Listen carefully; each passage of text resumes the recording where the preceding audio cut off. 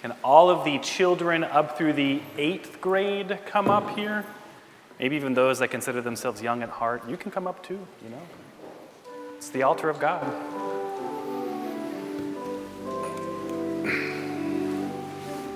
morning. I love your dress. You're welcome. Good morning, everyone. Good morning, good morning. Oh man, here it is. Good morning, everyone. How is everyone this morning? Good, yeah. Did you guys have a big breakfast? No? Oh, I'm sorry. A yogurt and banana? Well, tell you what, after this service, you can tell your parents that Father Michael says you can go have some donuts after the service if you guys miss breakfast. How does that sound? Speaking of food, have you guys ever missed lunch just like you missed breakfast this morning? No, you've never missed lunch? You've missed lunch? And dinner? Man, goodness gracious. Does it count when you fast? Well, yeah, that's a good point. Sometimes we miss lunch and dinner on purpose because we're fasting and we're preparing our hearts to be able to listen closer to Jesus. I remember whenever I was in school, I believe I was in the 7th grade, it was a point whenever I had to pack my own lunch. My mom stopped packing my lunch for me, and so I packed my own lunch, and there was one day I just plumb forgot to pack my lunch. And I got to school and it was lunchtime and I was surrounded by all of my friends and they noticed I didn't have a lunch. So to my friends' credit, back in junior high school whenever I was in 7th grade, they all kind of collected like one part of their lunch that they could part with, and then they gave me enough food from their lunches so that I could have something to eat during my lunch, and so that way I didn't have to go without a lunch for a meal, right? And that was pretty nice of them. So how sad would I have been if my friends who had extra food to give me decided, you know what, I actually do want this extra piece of sandwich and maybe this half of a banana that I want to eat. How sad would I have been? I would have been pretty bummed. I would have been pretty hungry still, right? Well, our gospel lesson for today, whenever Deacon Jennifer came out into the middle there and read the story about a rich man and Lazarus, right? Kathy, what did I say? Oh, goodness gracious. Deacon Kathy read that story. And that's a story about there was this man named Lazarus who was really hungry, and he kind of almost stayed all day outside of this man who had all of this extra food to give to him and never gave him any extra food. Isn't that sad? And so what Jesus is trying to teach us through that story is that if we have some extra things to give and we notice somebody around us or in our life that maybe needs some of that extra things that we need, that we have that we can give away, to go ahead and give it to them. Yeah? If we have something to give, we're supposed to give it to others. Because Jesus gave himself to us. Yeah? So next time maybe you're at lunch or at school and you have some extra food to give away, you notice someone's looking a little hungry, maybe try giving it away. See how it feels, yeah? All right. Thank you guys for coming up. I believe you guys want a packet. You can go get a packet from over here, and you can go back to your parents in pews. Thank y'all. Good job, y'all.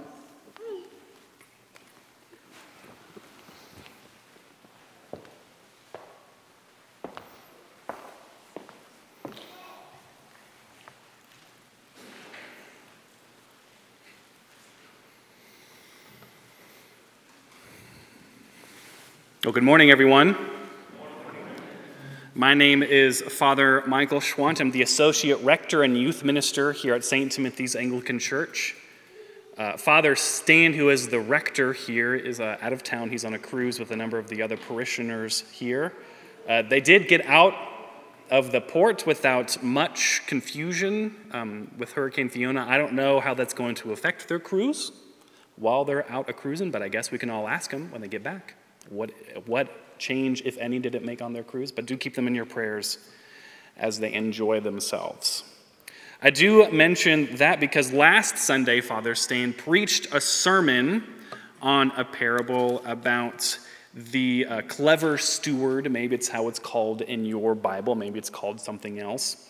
And the current parable that we're going to be diving into this Sunday is the rich man and Lazarus, and it's actually a pair of parables, And Jesus is teaching these parables. He's laying out these parables because he's talking to the Pharisees. Now, the Pharisees were these group of people that wandered around in Jesus' day and age. You might hear them referred to as the religious leaders, which is true. They are, some of them were religious leaders, didn't have to be. You could be a lay person, still be considered a Pharisee. But Pharisees were the people in Jesus' day and age that wanted to bring an extra blessing on the people of Israel, so they decided they were going to use a current phrase that we would use in today's day and age, double down on following the law of the Lord, right? If the law of the Lord said, thou shalt run a mile every day, they would be the people that would say, well, we're going to get up and we're going to run 5 miles just to make sure we run the 1 mile, right? So that's a Pharisee. And what Scripture tells us about Pharisees is they were lovers of money. So Jesus is teaching us these pair of parables that deal with wealth and what we are supposed to do with wealth when we have something extra in our lives, what we're supposed to do with it. And what we're going to find as we walk through this parable, what we're going to discover is that Jesus, he refers to the Pharisees as whitewashed tombs elsewhere in the gospel, not necessarily here. And what he's saying is that on the outside, if you see a tomb that's maybe made of beautiful marble, it looks very pretty on the outside, right? But inside, there's just death and decay, right? The Pharisees on the outside had everything going on, but on the inside, their hearts were what's mattered. So what we're going to discover as we walk through this parable, we're going to see that God is more concerned with matters of the heart than with outward appearances. God is more concerned with matters of the heart than with outward appearances. If you have a Bible, I encourage you to get your Bible out in front of you. If you need to borrow one of the bulletin scripture inserts, have that in front of you. There should be a pew Bible that you could borrow. There should also be, if you want to use your cell phone, you're more than welcome to do that. Open your Bible app, right? Have the scripture in front of you as we go through that. And as you guys are turning to Luke chapter 16, verses 19 through 31, that's where we're going to be today.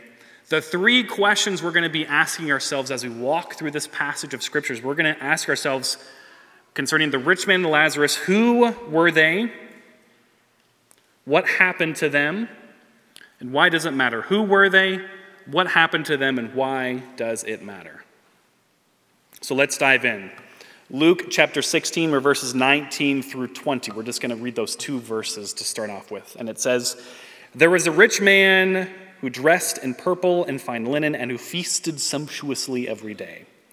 But at his gate lay a poor man named Lazarus, whose body was covered with sores, who longed to eat what fell from the rich man's table. In addition, the dogs came and licked his sores. Now, my translation may be slightly different than yours there, but don't panic. It's nice to have a wealth of translations to read from. But you don't need to have a PhD in New Testament Greek to necessarily understand what Luke is trying to do in these first 2 verses, right? We have a clear comparison going on. We have a clear dichotomy being presented to us. We have a man who is described as a rich man and a poor man named Lazarus, right? Just take a note that Lazarus has a name and the rich man doesn't. That's going to be important later on, that Lazarus is the only one that's named and the rich man doesn't. But we have this clear comparison, right? Rich man and poor man, right? We can understand that with our 21st century Western eyes, which are not bad eyes to have, right? They're wonderful. However, if we were first century Jews who would have been the original audience for this parable as Jesus would have taught it, we would have understood a couple extra things about this parable, right? And so I'm just going to walk you through those things that they would have understood, right? So the first thing we read is that he was dressed in purple. Now, the color purple has been associated with royalty and with wealth and with power. And the reason why is because it was very expensive to make the color purple in Jesus' day and age. It was expensive to dye clothes just like anyway, whatever color you chose to dye them as. But specifically, purple was expensive. The reason why purple was expensive is you actually had to find a specific crustacean from a specific part of where Jesus' and their whole compadres lived in that day and age. And you took this crustacean, it's a very small shell, and you had to take a great quantity of these small shells to make a very small amount of purple dye, right? So it was a very expensive process because it was a very hard shell to find. You needed to find a lot of them. And even from a great quantity of these shells, you can make a small amount of purple dye, right? So purple is a very expensive color to make. So we would have known if we were first century Jews that, oh, this man dresses in purple, right? He has so much money around. Sometimes you do purple for like something really fancy, like a tablecloth or something. But no, he gets to dress in purple, right? Dresses in purple. And he's in fine linen. Now, I remember when my wife, Rachel, and we were engaged and we were planning our wedding, we would get to choose for our ceremony and for the reception. We got to choose tablecloths and napkins and forks and knives and cups and plates and flowers and everything that has to do with the party, right? And because we had to look at all of these day in and day out trying to plan for that great ceremony, we very quickly began to discern cloth that was of a higher quality as opposed to cloth that's not of a higher quality, right? It doesn't take, a rocket scientist to figure out if a tablecloth looks nice. Often it's nice, right? So what we learn is that the fabric that this man is dressed in not only has been dyed purple, but it's a high quality fabric, right? So he's taking high quality fabric and he's dyeing it purple. That's his clothes, right? So this man is very wealthy. And the thing that we learned just in that first verse is that he feasted sumptuously every day. Your translation may have he lived in luxury or something along those lines. And the idea that was being presented to the first century Jews is that he had Thanksgiving dinner 24/7, 365, right? He laid out a 12-course meal for breakfast, for lunch, and for dinner, right? In the Schwant household growing up, we would have Easter brunch. After Easter service on Sunday, we would come back to our house and we'd have this big meal to celebrate Jesus' resurrection, right? So having a big meal as a celebration is not a bad thing, but this guy was having it every single day for every single meal, right? This guy had so much money, he didn't know what to spend it on, right? He just kept buying more things and eating more food and doing more things, right? He was wealthy on wealthy on wealthy, right? He's very, very rich. And we're going to keep that in mind. So this very wealthy person, we're going to compare that with Lazarus, right? So let's figure out how Lazarus is presented.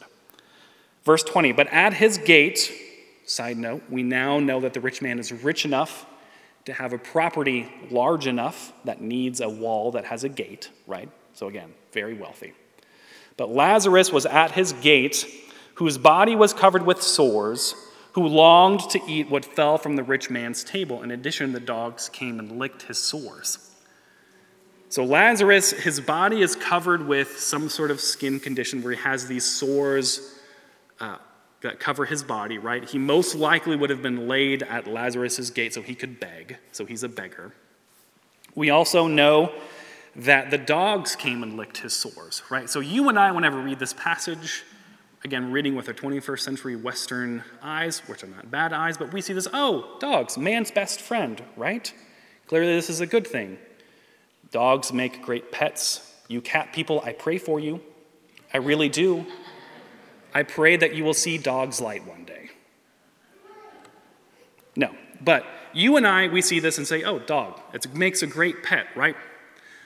But we need to understand that dogs were not house pets in Jesus' day and age, right? What if I told you if at my house I had a flock of pet vultures? You would probably send an email to Father Stan and say, hey, have you had a conversation with Father Michael recently? I'm a little worried about him. He has a flock of vultures. No, dogs in Jesus' day and age were considered impure, disgusting scavengers. They were the lowest of the low. So the idea being presented here is that we have Lazarus covered in sores. He begs as his main way he gets food and money. And the only creature that's willing to come up to him are dogs, right? So the first century Jews would have understood what Jesus is setting up here. They would say, I see you, Jesus. I know what you're trying to do. Because in their day and age, they would have understood that your actions, equals the amount of blessing you have and the amount of righteousness you have. So they would have expected Jesus to say something along the lines of, oh, well, the rich man, clearly he's this righteous person because he's rich, right? He clearly, therefore, deserves it, right? Lazarus clearly has done something to deserve what he has done, right? We can understand this because if we go to the Gospel of John, to the story of the blind man who was born blind, to whom Jesus restores his sight, one of the questions that the Pharisees, the same people we're talking to here, ask Jesus is, Rabbi, who is it that sent this man or his parents? Because to them, clearly he's done something to deserve being born blind. Clearly Lazarus has done something to be this poor and this destitute, right? To take an Old Testament example, we have Job, the person of Job. At the beginning of Job, when all of the bad things are happening to Job, his wife and his friends keep saying, you clearly have done something to deserve this, so just confess what you've done. And if you go read Job, what you realize is that Job has not done anything, right? So that's the view that they would have had in these first two verses, is they would have expected Jesus to say, this rich man has all of this blessing, he clearly must be righteous, and this poor man must have done something to deserve his station in life, right? And what we are going to very shortly discover is that's not the case at all. Jesus and God, by proxy, is more concerned with matters of the heart than with outward appearances. But who were they? Rich man, very, very, very rich. Poor man named Lazarus, very, very, very poor. Just remember, keep a note that Lazarus has a name and the rich man is not named. That's going to become important. So who were they? Rich and poor, polar opposites. Point 2, what happened to them? Verses 22 through 26. That's what we're going to read, 22 through 26. Now the poor man died and was carried by the angels to Abraham's side. The rich man also died and was buried. And in Hades, as he was in torment, he looked up and saw Abraham far off with Lazarus at his side. So he called out, Father Abraham, have mercy on me, and send Lazarus to the tip of his finger in water and cool my tongue, because I am in anguish in this fire. But Abraham said, Child, remember that in your lifetime you received your good things, and Lazarus likewise his bad things. But now he is comforted here, and you are in anguish. Besides all this, a great chasm has been fixed between us, so that those who want to cross over from here to you cannot do so, and no one can cross from there to us. So what has happened, right? So both the rich man and Lazarus, we can discern from the text, have died at the same time, around the same time, but they both die, right? And they both go to one of the two respective places that you can go to, right? So we have here, the King James translates this as Abraham's bosom. I don't know if you've ever heard that phrase used before, but that's where we get this. It's from this passage and from the King James translation. But at Abraham's side, right, Scripture teaches us that those that have faith in God go to be with God when they die, right? So we can discern that Lazarus has gone to go be with the Lord, right? And we know that this rich man, he is in this place called Hades. Maybe it's called Gehenna or Sheol, but it's hell, fire, torment. We get the picture, right? And what we have discovered is that death is this great equalizer, right? The rich man had all of these possessions and all of these things that separated him from Lazarus in life. His wealth, his clothes, his wall. But in death, all of that is stripped away. And Lazarus, he has all of these things that separated him from the rich man. The dogs, the sickness, his station in life, his poverty, right? But in death, all of that is stripped away, right? And so now they're on this equal playing field, and what we're going to see is that we're going to see the matter of their heart, right? What is at the heart of the issue?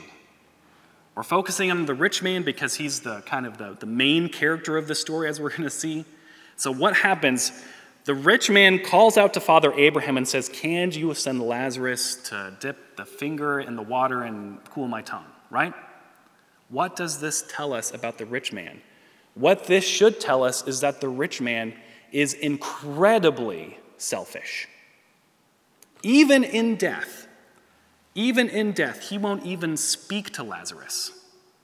And what you will notice is that the rich man used Lazarus' name, which means the rich man recognizes Lazarus. He would have known about Lazarus in life, chose not to give him anything, even though he had food and wealth in excess. And even in death, when all of that wealth is stripped away, what we find is that he still won't even address Lazarus directly. He says, Abraham, can you send Lazarus to give me some water? Even in death, he still thinks he deserves to be waited upon, and that Lazarus is the person that's going to be doing the serving, still trying to boss him around. And there we have it. The rich man's heart is laid bare before us. He is this incredibly selfish individual.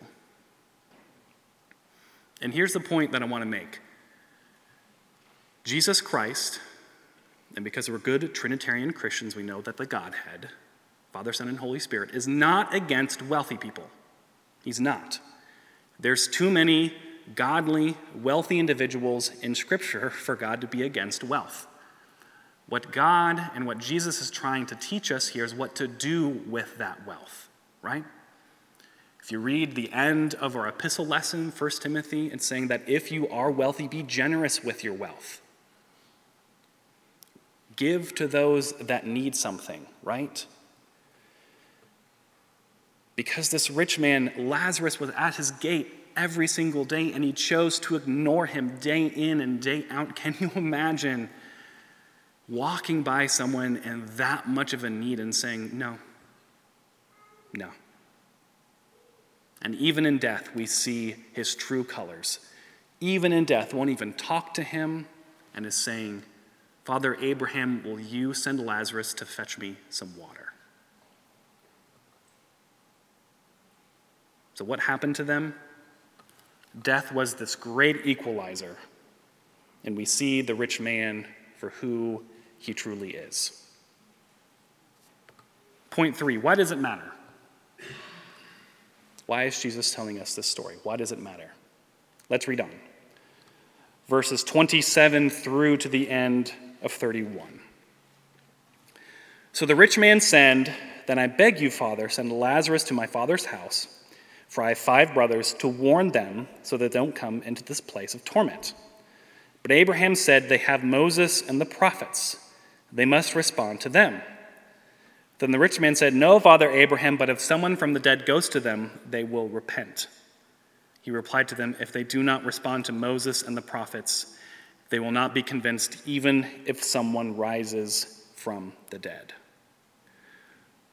Brothers and sisters, why does this story matter? Why are we hearing about it this morning?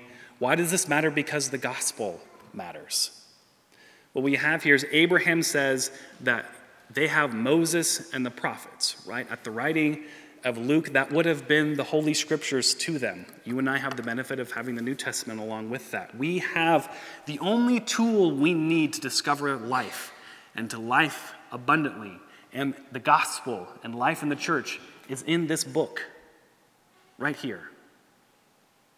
That is all that is necessary. And what we have is, and if you are listening to this passage of Scripture and you're maybe feeling a little uncomfortable, right? That's what parables do. That's the whole point of parables, right? If maybe you're feeling a little uncomfortable because let's just name the elephant in the room, brothers and sisters. We are very blessed and very lucky to live in a part of the world and in a country that when we compare it to the rest of the world is just very wealthy. And I'm not trying to say that we don't have money problems in this parish. I'm not saying that times are not tough, right? Inflation is going up, gas is expensive, the economy, we don't know what's going on with that. I'm not trying to say times are not hard. But if we just take the amount of wealth that we have and compare it with the rest of the world, we have a lot. So if we read this parable, we should feel a little uncomfortable. But I have good news. I have good news. There is grace and forgiveness found in Christ Jesus. After we finish the sermon, What are we going to have? Because we are Anglican Christians, we will have this wonderful and beautiful opportunity to respond to the message preached here today. You will notice before we come forward to the altar every single Sunday, what do? We confess our sins. We confess our sins because we acknowledge that as try as we might, there are parts of us that simply cannot get it right. And so we need to confess our sins, and we come forward to the altar, we come forward to the foot of the cross, and we say, yes, Jesus Christ, your sacrifice is sufficient to cover my sins. We eat the bread, we drink the wine. Grace is imparted to us through that because we believe that he is present in the elements, and we are sustained and we are made stronger by his blood and his body to go forward and to be the church that the world so desperately needs. Because what happens whenever you begin to believe in the gospel of Jesus Christ, whenever you accept his sacrifice on the cross, what happens is that his love, God's love, enters into your heart. And what will happen is that it will slowly begin to change who you are and your values and what you consider valuable in this life. And so that when you leave this place, you will not help yourself but see Lazaruses everywhere. And then you'll go do something about it. Because that's the world that we live in today. Whenever we pray the Lord's Prayer, there's this beautiful line that says, on earth as it is in heaven. That's what we're supposed to be, heaven on earth, to a world that so desperately needs some heaven in their life.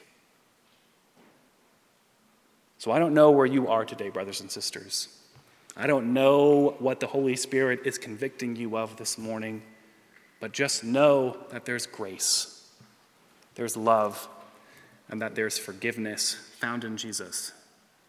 That should then, in turn, cause us to go forth into a world that needs to hear the gospel.